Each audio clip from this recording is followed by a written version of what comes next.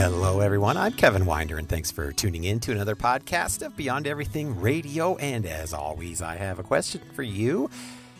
Do you think the world's current understanding of sex is helping us or hurting us? Has religion been any better for us? In today's podcast and post, we continue our marriage tune-up with a discussion on sex, and I offer 10 perspectives that will reframe how we understand it from within the law of love. Join me now as we see beyond our confusion about sex, and I offer the single greatest path to sexual freedom and expression that eludes nearly all of us.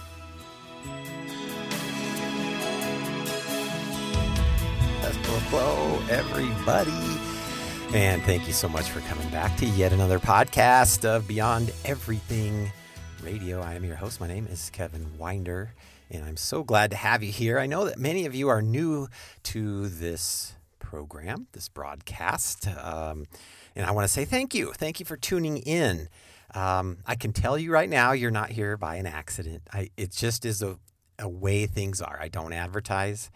I don't really promote. So if you saw this on Facebook or Twitter, or you just saw something somewhere, you are on a journey. Maybe you didn't know that, but you are. And here you are. And together today, the next whatever amount of time this becomes, we are on a journey together. And I'm here to serve you with this content in hopes that it brings healing, transformation, joy to your life. And we are in a series right now looking at our marriages. And if you are planning on getting married, this is a great series for you as well. I am trying to drive us to an understanding of love, marriage, and today we're going to talk about sex. But all three of these areas, our culture has such a low view of love, marriage, and sex. And so I've been redirecting us, giving a basis, shaping the content so that you can see and compare your life to what a high view of love, marriage, and sex looks like. And I can tell by last week's open rates and forwards and all that kind of stuff that some of you just didn't get me. Maybe it was painful. Maybe it was confusing. Maybe it didn't quite make sense. And trust me, I totally understand that. But I want to invite you to hang in there, right? Don't just give up on this. It's too easy to default into the world's ideas. There is a higher standard. And it brings us fulfillment and joy and peace and happiness and healing, all the things you really want. You can't have those things and a low view of love, sex, and marriage. So today we are in part 5, and this is what I call part 5 of the marriage tune-up. The title today is The Sex Talk, and it is podcast number 417. So let's jump right into it. Now, I can tell you already this one will probably go a little longer than usual, and depending on how much I riff on each of these little sections. But if it's longer, it's for your good. So just, listen to it over a couple of commutes in your car. Give yourself the time to kind of let some of what I'm saying marinate. You'll notice, as many of you do, that when you hear my content, whether it's on marriage, sex, or any other thing, that it immediately kind of pushes against something in you. Now, you may not realize this, but this is what the truth does. Like when you are bumping up against something that is a wider aspect of truth, you will immediately, we all do this, dismiss it as being untrue. Why? Because in our prideful arrogance, we assume that we already have the truth. And if you were offering something true, I would agree with you.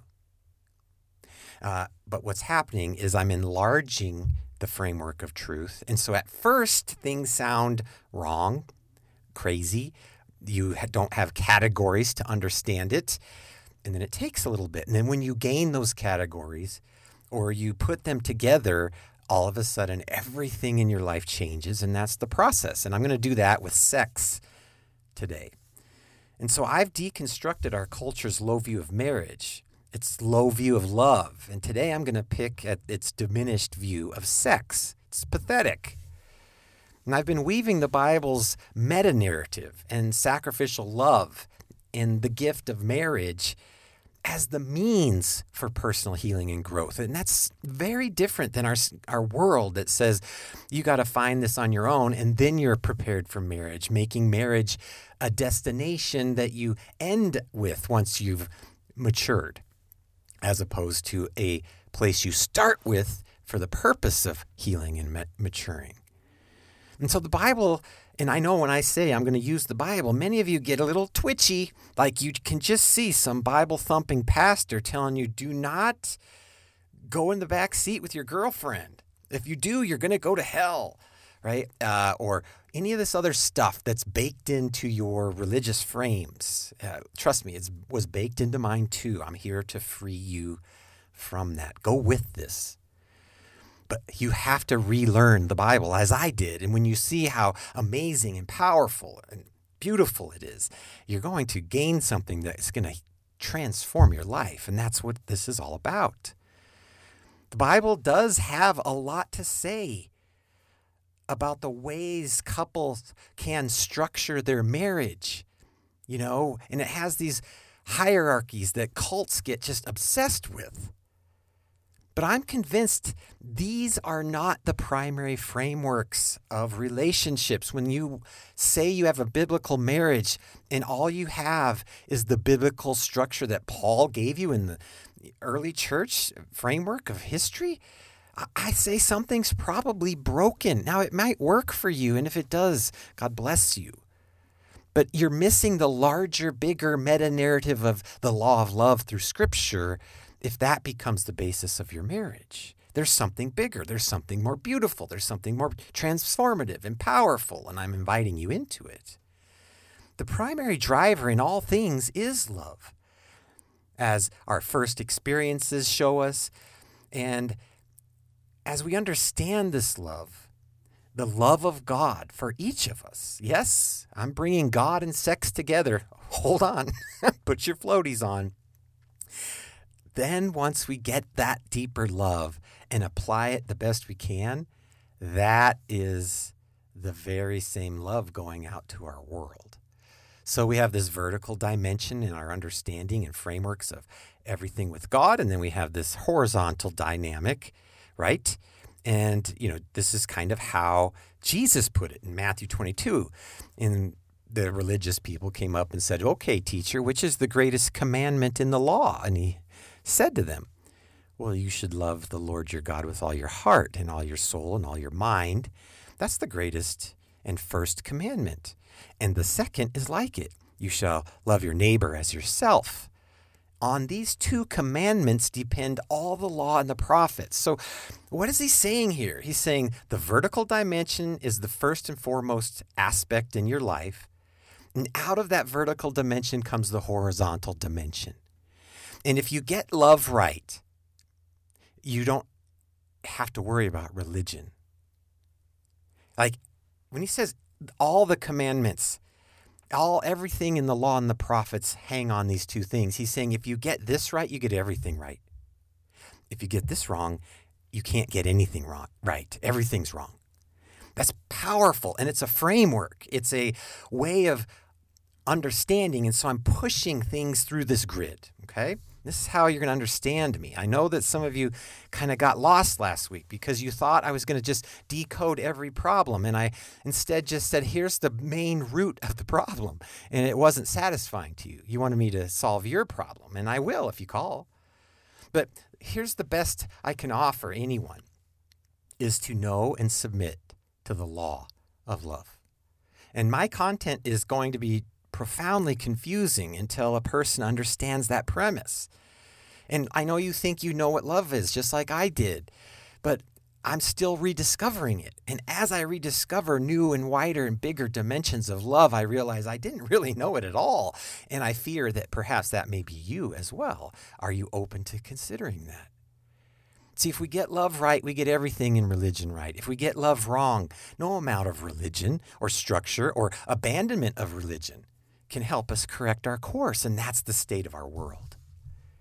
See, in the name of sexual freedom, our culture has completely diminished sexuality on both sides of the discussion. You see, liberalism seeks freedom by widening sexuality to remove any stigma or shame associated with almost all sexual expression. Right? Think about it. There should be no shame. You should never feel guilty. You shouldn't be. That's some puritanical, male-dominant culture forcing you to feel bad about your body, your life, your choice, whatever. And that's our culture pushing back against these frameworks. But of course, think it through. Use your logic, people. Don't turn off your brain, especially you young people who scroll all the time. There is no scenario where all expression is allowed, right? I mean, total freedom in our sexuality is still curtailed to protect the innocent and the unwilling. And so this means that the trajectory of liberalism of trying to find the most free sexual expression as possible is ultimately unobtainable. So the best you can offer is between consenting adults, anything is possible, right? That's how it works out. And our culture thinks it's finding freedom, and it's losing itself. But I have a way you can be more sexually free. Uh-oh. Now all the fundamentalists just went to the unsubscribe button, didn't you? Because you grew up in these frameworks and you knew. But listen, fundamentalism narrowed sexuality, and it did so appropriately. It knew that there were boundaries to healthy, appropriate sexual expression. And it said the committed marital relationship is the only framework, and I don't disagree with that. But doing so, it diminished sexuality, not elevated it. It diminished sexuality and stigmatized it in order to convince people to subscribe to this singular expression. Don't you know? If you don't follow God's law and only have sex within the confines of a marital relationship with only one person, then anything outside of that means you're going to hell. You're dirty, you're sinful, you're bad, you have a scarlet letter, you're a slut, you're a man whore, I don't know, whatever it is. Like the name calling. And in any church or religious situation, the biggest sex scandal of them all is the sex scandal, right? The biggest scandal is always the sex scandal.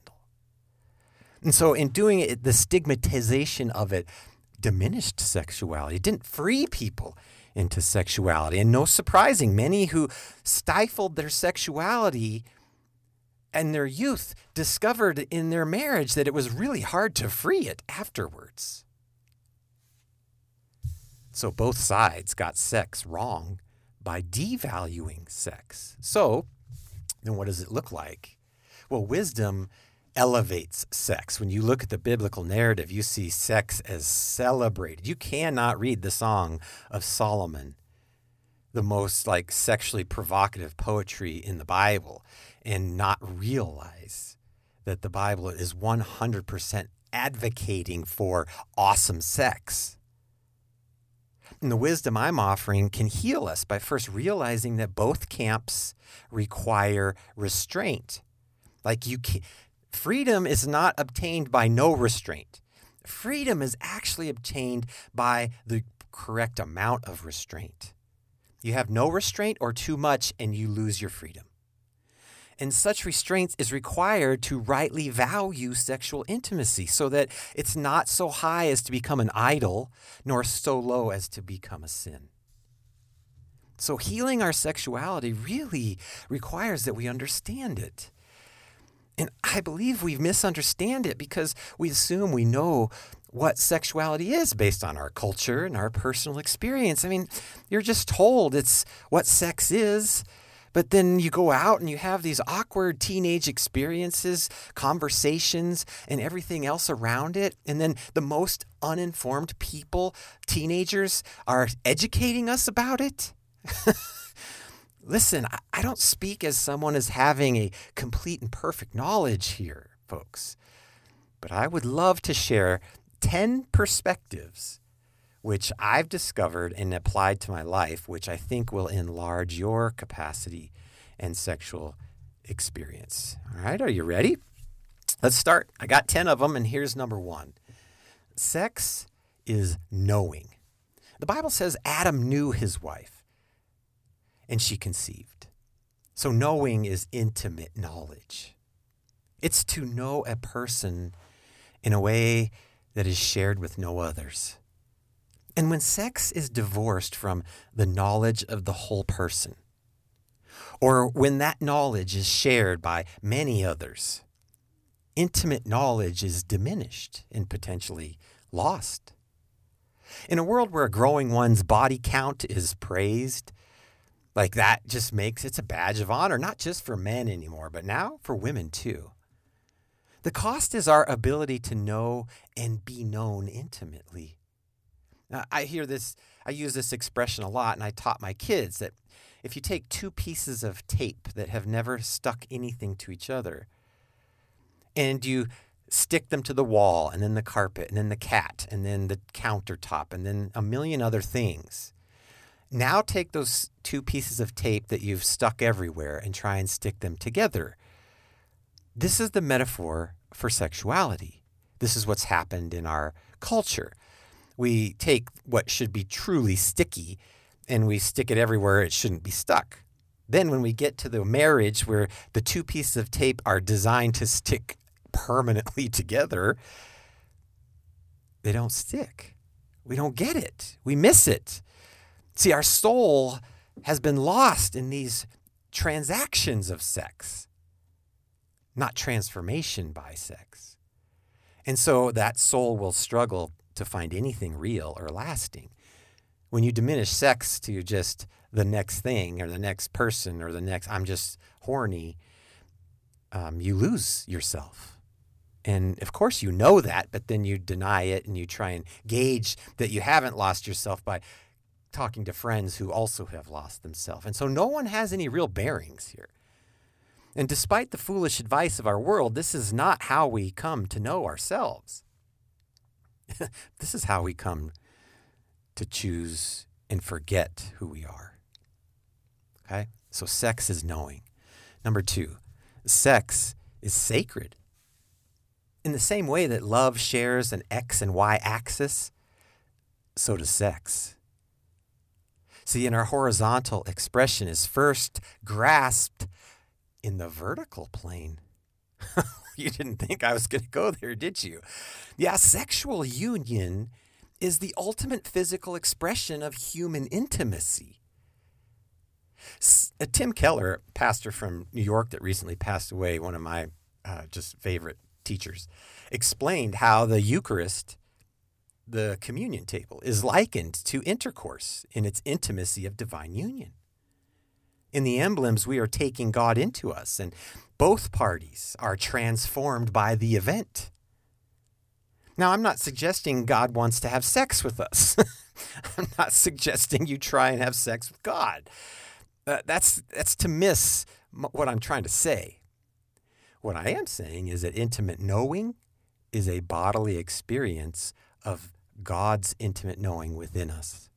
And because it works on the love axis of vertical horizontal, sex is that receiving of God in totality and the giving of ourself to God in totality. Remember, I said marriage is not 2 people, it's 3. And so it is sacred. And this intimate knowing is this bodily experience of a spiritual loving. Dare I say love making? It's not just 2 bodies bumping up against each other. This is 2 souls who have come to know each other deeply, completely, and who are giving and exchanging themselves in love. And so, this is way more than our culture makes it out to be. They just make it out to be a biological thing. Oh, I have a biological urge to have sex with this person, so let's just go do that. Oh, but don't kiss. And maybe after a few episodes of us doing this, we'll ask ourselves, are we maybe liking each other? Are we dating? Are we exclusive? Like the dating comes after the sex? Like, this is how confused and jacked up our world actually is. They think the intimacy and the sex are completely opposite things. One's biology and something is emotional.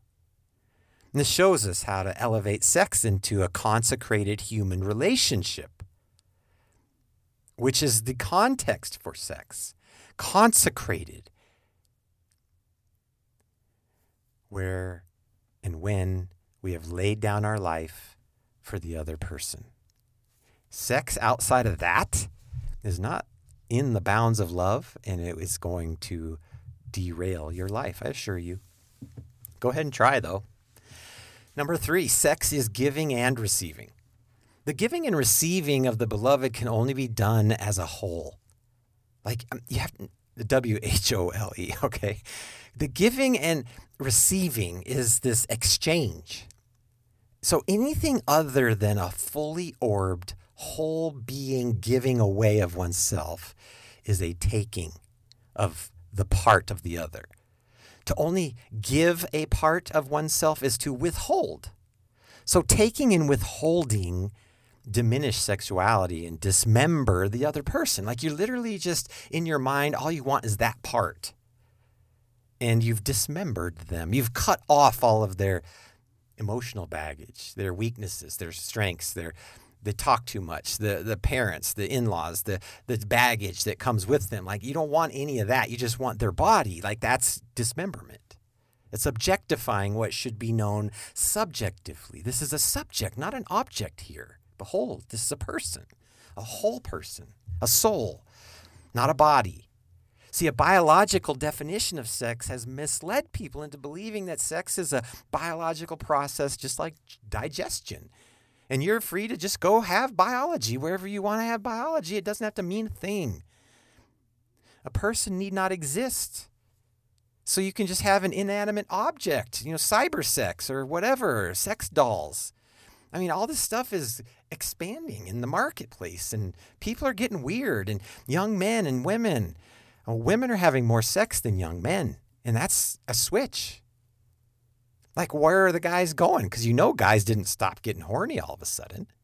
Yeah, it's like, what it is. It's like, get off the computer, dude. But they've sexualized everything without the person. You see how that happens? It's just biology. You're just doing what biology does. That is the lie of the world. It's carved us out. But the biblical revelation is that our bodies belong sexually to our beloved. They do not belong to ourselves. Think about that. My body, myself. No, not your choice, not your body. No, it's your beloved's body. Like, you have to be in a place of complete giving away of your body completely to this other person. That's fully orbed. That's the whole deal. That's the biblical level. We're so far from that in our culture. So sex is giving and receiving. Number 4, sex is conflated. It's confused with the deeper realities. Like, sexual intimacy is intended to be the complete giving and receiving of the other, and is a safe and healing thing in a relationship where it is an acceptance of the whole person. Okay, so I'm going another layer deeper here. When you accept the whole person, you take not just the body that you want, but you take all the things you may not want. Their debt, their addictions, their anger, their reactions, they talk too loud, they talk too fast, they talk too much, they snore, whatever it is that annoys you, you're taking that as part of this whole person. Now, when we hide instead of heal, we hold back our insecurities and our weaknesses. We're trying to just present what looks best and is best in front, right? And then sex loses actual intimacy. And then intimacy scares us.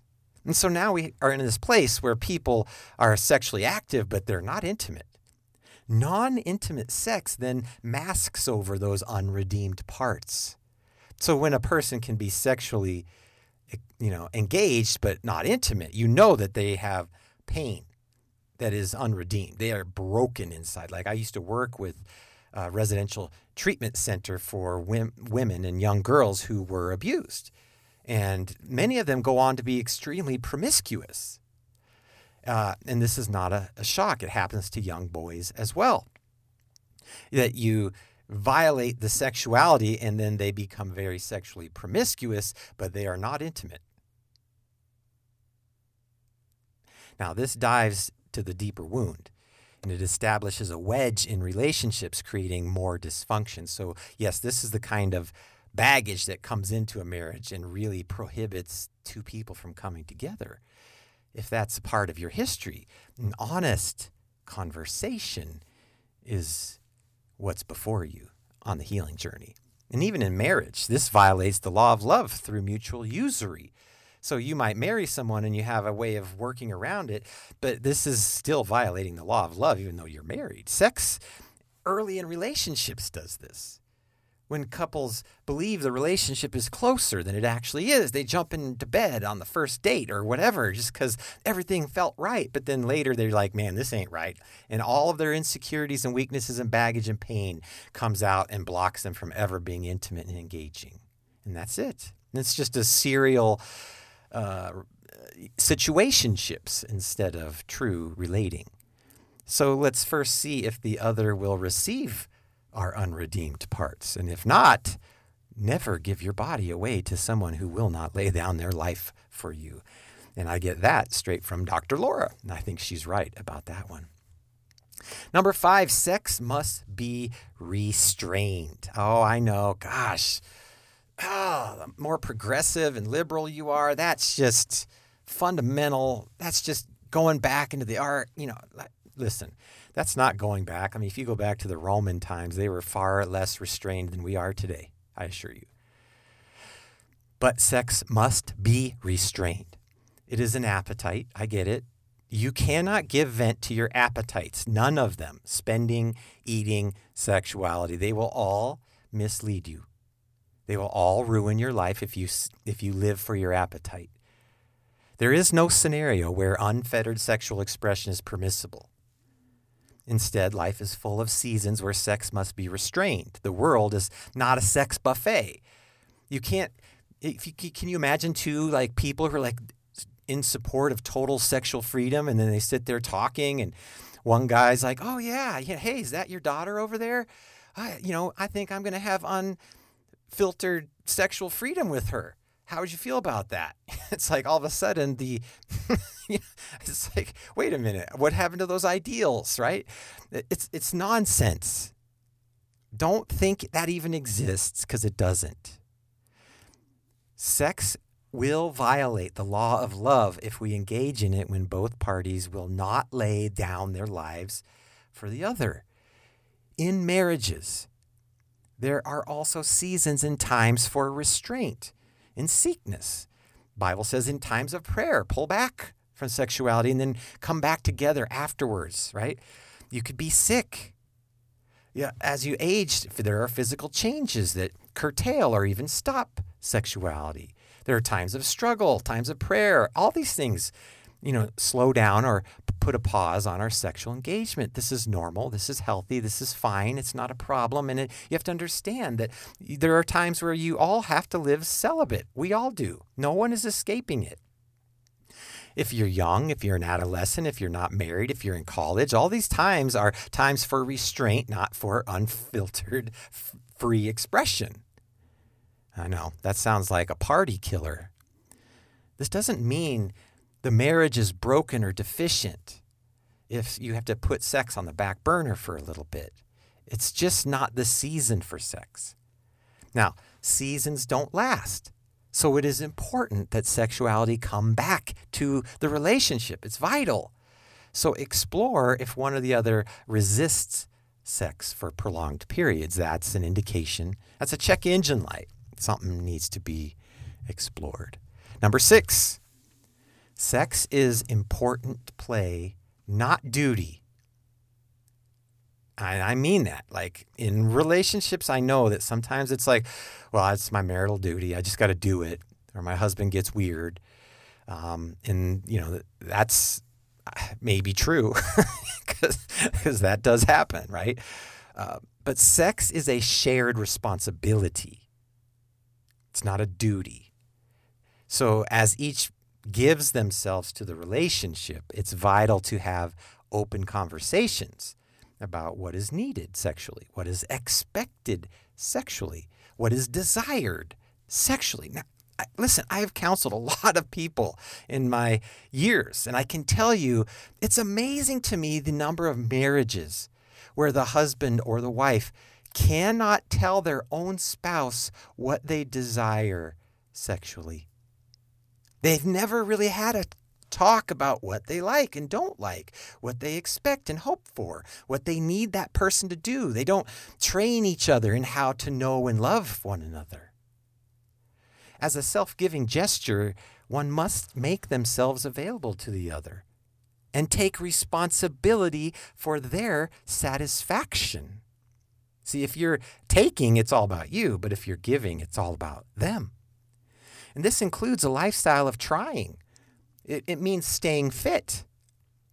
It means, check your hygiene, right? It means be healthy. It means every other level of human connection, is important.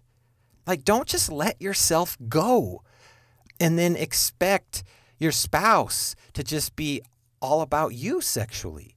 That's like the trap of the century, is to say, we are going to be only for each other sexually, and then one or both of you just let go of the reins in your life. And you get out of shape and you get unhealthy. Your hygiene goes to, the garbage.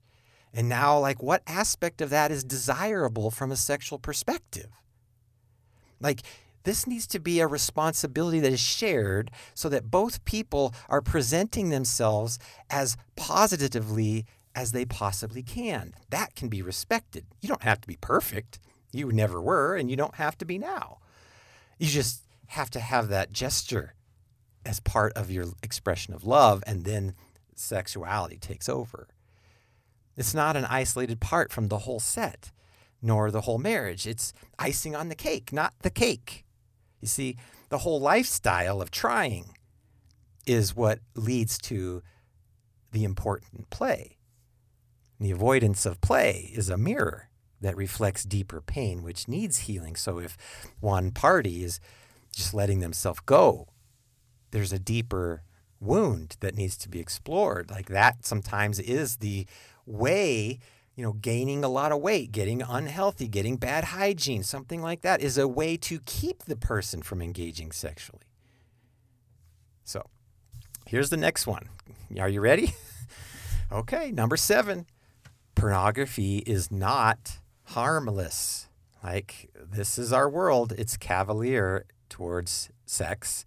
And this cavalier attitude towards sex coincides with the rise of access to sexual content online. And so the generations who've grown up with unlimited access to sexual content are now dating less. They're finding intimacy challenges as porn actually rewires brain chemistry and the sexual response cycle. Now, I talk a lot about this in my book, Getting Better When You Can't, and how that works and how you undo that. And I can tell you, in my years of pastoring and counseling, one of the single greatest discussions that I have, especially when dealing with young men and young married couples, is the issue of pornography. And that has only expanded and not diminished. But the difference is that in the past, 10 years ago even, pornography had a little shame associated with it. Nowadays, people don't even think like there's anything wrong. It's like, oh, it's just part of the day. Like, oh, there's just that, all this sex is always part of my feed. And so this violates the law of love. when the person gives themselves to an image or to a part rather than to the whole, the real person. And pornography is not an issue of nudity. Like, this is where the church and everything just got so jacked up. Oh my gosh, I saw a nipple. That's pornography. Listen, the Victoria's Secret catalog is not pornography. Some of these puritanical views are insane. The way that fundamental wives have misunderstood this has ruined many marriages, okay? Pornography is not about nudity, and it's not a matter of showing too much. Like, there's nothing sinful about sexuality. There's nothing sinful per se about the sex act. The problem of pornography is not that it shows people too much. It's that it doesn't show people enough. It only shows the sex act. It doesn't show all of the insecurities and pain and debt and sorting out the life problems and getting along and everything else that comes with the whole person. They're only showing the body as the thing to be consumed, right? Now, second, pornography is not sexual content. Okay, I'm going to say that again. Pornography is not sexual content of any kind. How is that possible, Kevin? Well, listen. Jesus explains what pornography is. We get the word pornography from this Greek word called porneia, which is sexual immorality. Check out Mark 7:14. He says, it's not something on the outside trying to get in, but it's within the human heart seeking a place to get out. The thing that corrupts us is not on the outside coming in, it's on the inside coming out. It's the human heart. So pornography is not sexual content. And I can prove this, and I've done it many times helping people. It's, I'll say to a man who's struggling with this, and I'll say, okay, I want you to imagine the most perfect pornography that you possibly can. The woman that meets every parameter of expectation and the scenario and all of that, okay? Now, I want you to go onto the computer and find that scenario. And while you're trying to find it, they are going to pass over image after image after image after image after image after image. And supposing they do find it, and then they do, what I point out is that all those images were not the pornography. The pornography is the one that snags your heart, that thing that snags your heart. So the scrolling online or on your phone or all that, it's not the pornography. It's your heart, and you can get that at the checkout line at the grocery store when the wrong person walks by in the wrong workout outfit or whatever it is. Like, you don't rein it in your heart there. You're missing it. And this is why Jesus said, if you lust in your heart, you've already committed adultery with that woman in your heart. Now, this is where the fundamental wives just go off the rails. They break down marriages saying, well, you looked at that other woman, you desired her, you committed adultery with her, and they equate it. And yes, on the heart level, it is the same. But women in pornography don't generally, although now women are more and more addicted to it, but generally that's not their default mode in marriages or weakness. Their default mode is worry.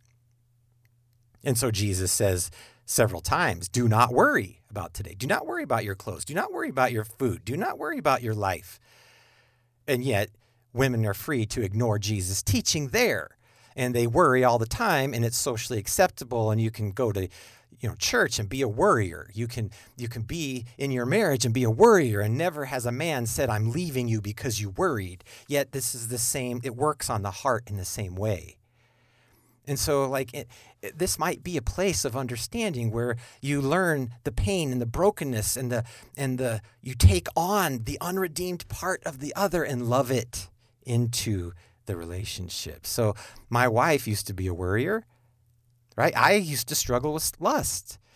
And these types of things work together. As she receives me in my weakness, I receive her in her weakness. And over the years, these big gorillas have turned into small little monkeys.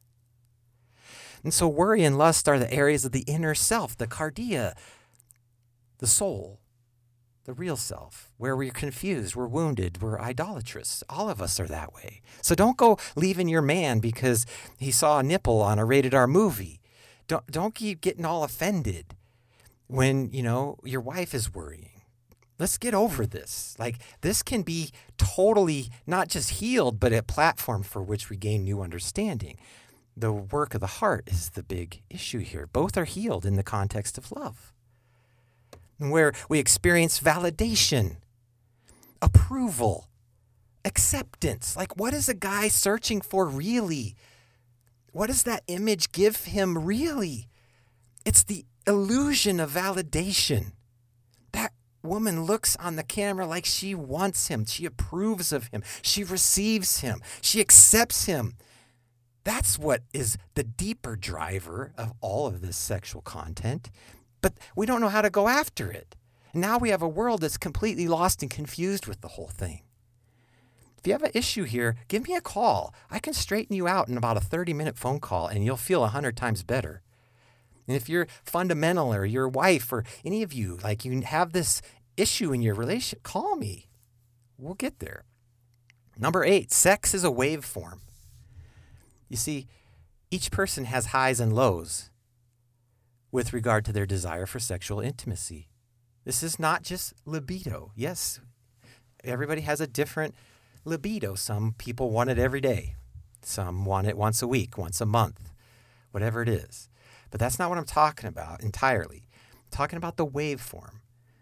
There's a rhythm. Like, it's important to understand the beloved's waveform and work towards syncing with them. Like, there's it's like breathing. You inspire, you take air in, and then you expire and you take air out. You blow air out. You can't live in either inspiration or expiration. In the same way of walking a holy life, you can't live in perfect holiness. So you always fall on your face into sin and trouble and failure and weakness. It's the human pattern. But then out of that weakness and failure, you make changes and turn and you restore your life and you do better, right? And so there's a waveform to life. It's like breathing. Everything goes in waveforms. Heartbeats, blood, traffic, energy, light, everything's a waveform. Sexuality is too. So if you understand the waveform and you can sync with all of a sudden you're getting to a new level of sexuality and intimacy. The issue of frequency must be shared and respected, or the issue gets blown out of proportion very fast. And this leads me to number 9, okay? Number 9, not only is sex a waveform, but number 9, sex is only a big deal when it's broken. Yeah, sex is a big deal when it's broken. It functions like a check engine light. Like my friend has said, and I've quoted already in this series, sex is 10% of a good marriage and 90% of a bad one. And so the natural warp and weft of life, when shared with someone to whom you are sacrificially giving yourself, will naturally bring sexual intimacy to the forefront as part of the joy and the play and the desire to please one another. And it's a part of the desire to known and be known of the other. So when sex falls to the backdrop, when sex is avoided, or when it's not desired, there is usually an area of pain or confusion which needs to be healed before that flow is established again. Sex grows into a big deal when we blame it for all the other big deals we don't deal with. And sometimes the best way through it is for the marriage to just do it. And why do I say that? Bill, it's true, and you'll see this in behavioral psychology. When couples come in and they're really struggling with sexual intimacy and they get stuck, and then now it's been 3 months or 6 months or 3 years. And then sex becomes this big deal. And most of the clinicians will say, just go home and do it and get it out of the way, and then it'll work. And it usually does. But here's the thing. It became a big deal in your mind. And part of that is this inability to understand the waveform and the pattern and everything else that's going on. You don't know the whole person. You don't receive the whole person. You're standoffish. You're withholding. You're not giving. You're taking. Like, there's all these dynamics that jack up our sexual intimacy. Now, it becomes a big deal when it's broken. The way out is usually to just re-engage. And a lot of times, like, women are wanting their men to be more attentive and nurturing and sympathetic and kind of the softer side. And usually a man who is has had sex withheld from him, that softer side is going to get further and further removed. But then on the other side of sex, that softer man is there. And so what you have to get back into is the rhythm where that softer side is available, because the sexual side has been taken care of. It's the same for women. Like, the dynamic is not always universally true, but generally it is true that women have sex so they can be in a relationship, and men have relationships so they can have sex. But both are true for each. So if you keep it as a waveform and a flow, then you're both generally experience a holistic relationship with sex, and neither can tell the other apart. Does that make sense? Like, there's a wisdom here, but you need to kind of discern it. Okay, number 10, last one. I know we're getting long here, so I'm going to say this last one, and then I have a few closing words, okay? Number 10, sex is sinful when it violates the law of love. I know some of you are probably like, is he ever going to say sex is a sin? Yeah, it is. But guess what? Here is another situation where it doesn't always line up like you were told. Both liberalism and conservatism got this wrong. And I've steered clear of the religious rules, right? The condemnation over sex as best I can. Why? Because what we know, it doesn't help you to be condemned over your sexuality. Like, a lot of us have made a big mess of our lives with our sexual choices, our behaviors. We've done things that are stupid. Now we have consequences that are staying with us. Maybe we have children. Maybe we have had an affair that ruined a marriage. Maybe we got a disease that's lasting, right? There's a million other things that could stay with a bad decision. And I'm not here to beat you down in the same way that Jesus said to the woman caught in adultery, neither do I condemn you. So that goes out to you. I hope you hear the grace that's embedded in here. I'm not here to condemn you and tell you. But here's what I can say. Sex is sacred. It is beautiful. Sex is amazing. But it can also be a life-disrupting sin. Being in a loving, self-sacrificing marriage is where sex is clearly the most healthy expression. So I have a high view of marriage, a high view of love, a high view of sex, and all three belong in the institution of marriage. But let me say this, being married doesn't necessarily make sex sinless. Just because you're married doesn't mean the sex that you're having with your wife is without sin. It could be equally as sinful as sex outside of that parameter, so long as it does not uphold the law of love. You see, if we seek to avoid sin, marriage isn't the escape that it promises. We have to seek the highest and most sacred expression of sex, and that is in marriage. So, like, if you have the law of love working in a relationship and marriage is not the goal, then you don't have the law of love working. Like, why wouldn't you get married? Why wouldn't you make a lifelong commitment to this person? What about them is holding you back? What about you is holding you back? You see, you're not giving yourself. You're not emptying yourself. That person's not entrusting to you. So now you're stuck. Now you are not in the law of love. And yes, sex in that situation is sinful. If you want to uphold the law of love, how would marriage not be the ultimate goal?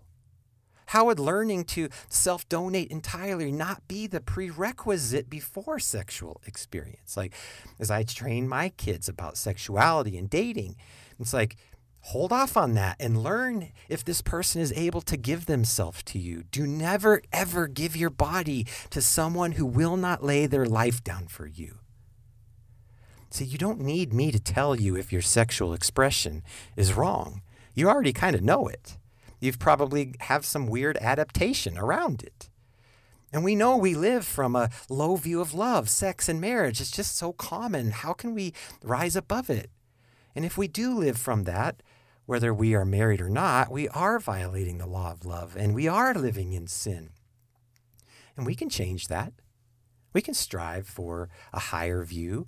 We can pause. We can re-engage in conversation and go deeper with the person. And if that's not a person you can go deeper with, then please stop. Pull back. Hit the brakes. Reassess. Get healing before you keep going. Don't stay in a marriage or a relationship because you're just desperate. See, in such a case, we have to return to that X and Y axis. See, the reason it's broke is you're stuck on the Y axis. Go back to God and find love again, and then learn how to apply that to the other. So those are my 10 things, okay? And before I close, I just want to ask you, was that what you expected? I hope you can perceive the nuances of wisdom here. There's no single standard between two people. There's freedom between two people. Each couple is only as free as their understanding and their commitment to the law of love. And the less we know of love, and remember, God is love. So the less we know of God, the more corrupt our sexuality becomes. So if we truly want the freest expression of sexuality, and I think everybody kind of does, whether you're repressing it or expressing it, it doesn't come by either repressing nor expressing or getting rid of any kind of reining in of that desire. Free expression of sexuality comes by tempering it through love. So love is the guide rail, and our sexual desire is tempered through that. And rather than imprisoning people into some regressive puritanical notion that just bores us, the law of love allows for a couple to continually go deeper and find richer and more satisfying connections through and ultimately beyond our sexuality, because the whole of life is not our sexuality. And I hate to say this, but you're not defined by your sexual preference. That's not who you are. It never was. It never will be. And sexuality is a season of life. It is not all of life. Getting it wrong is not the end of the world, but folks, there's so much more. But to miss love, you miss it all. Go back to the scripture I started with. Love God with all your heart and all your mind and all your soul. Love your neighbor as yourself. You get that, and you get everything. You miss that, and we miss everything. So when love is our greatest desire, sex kind of sorts itself out. May God bless you as you contemplate these things.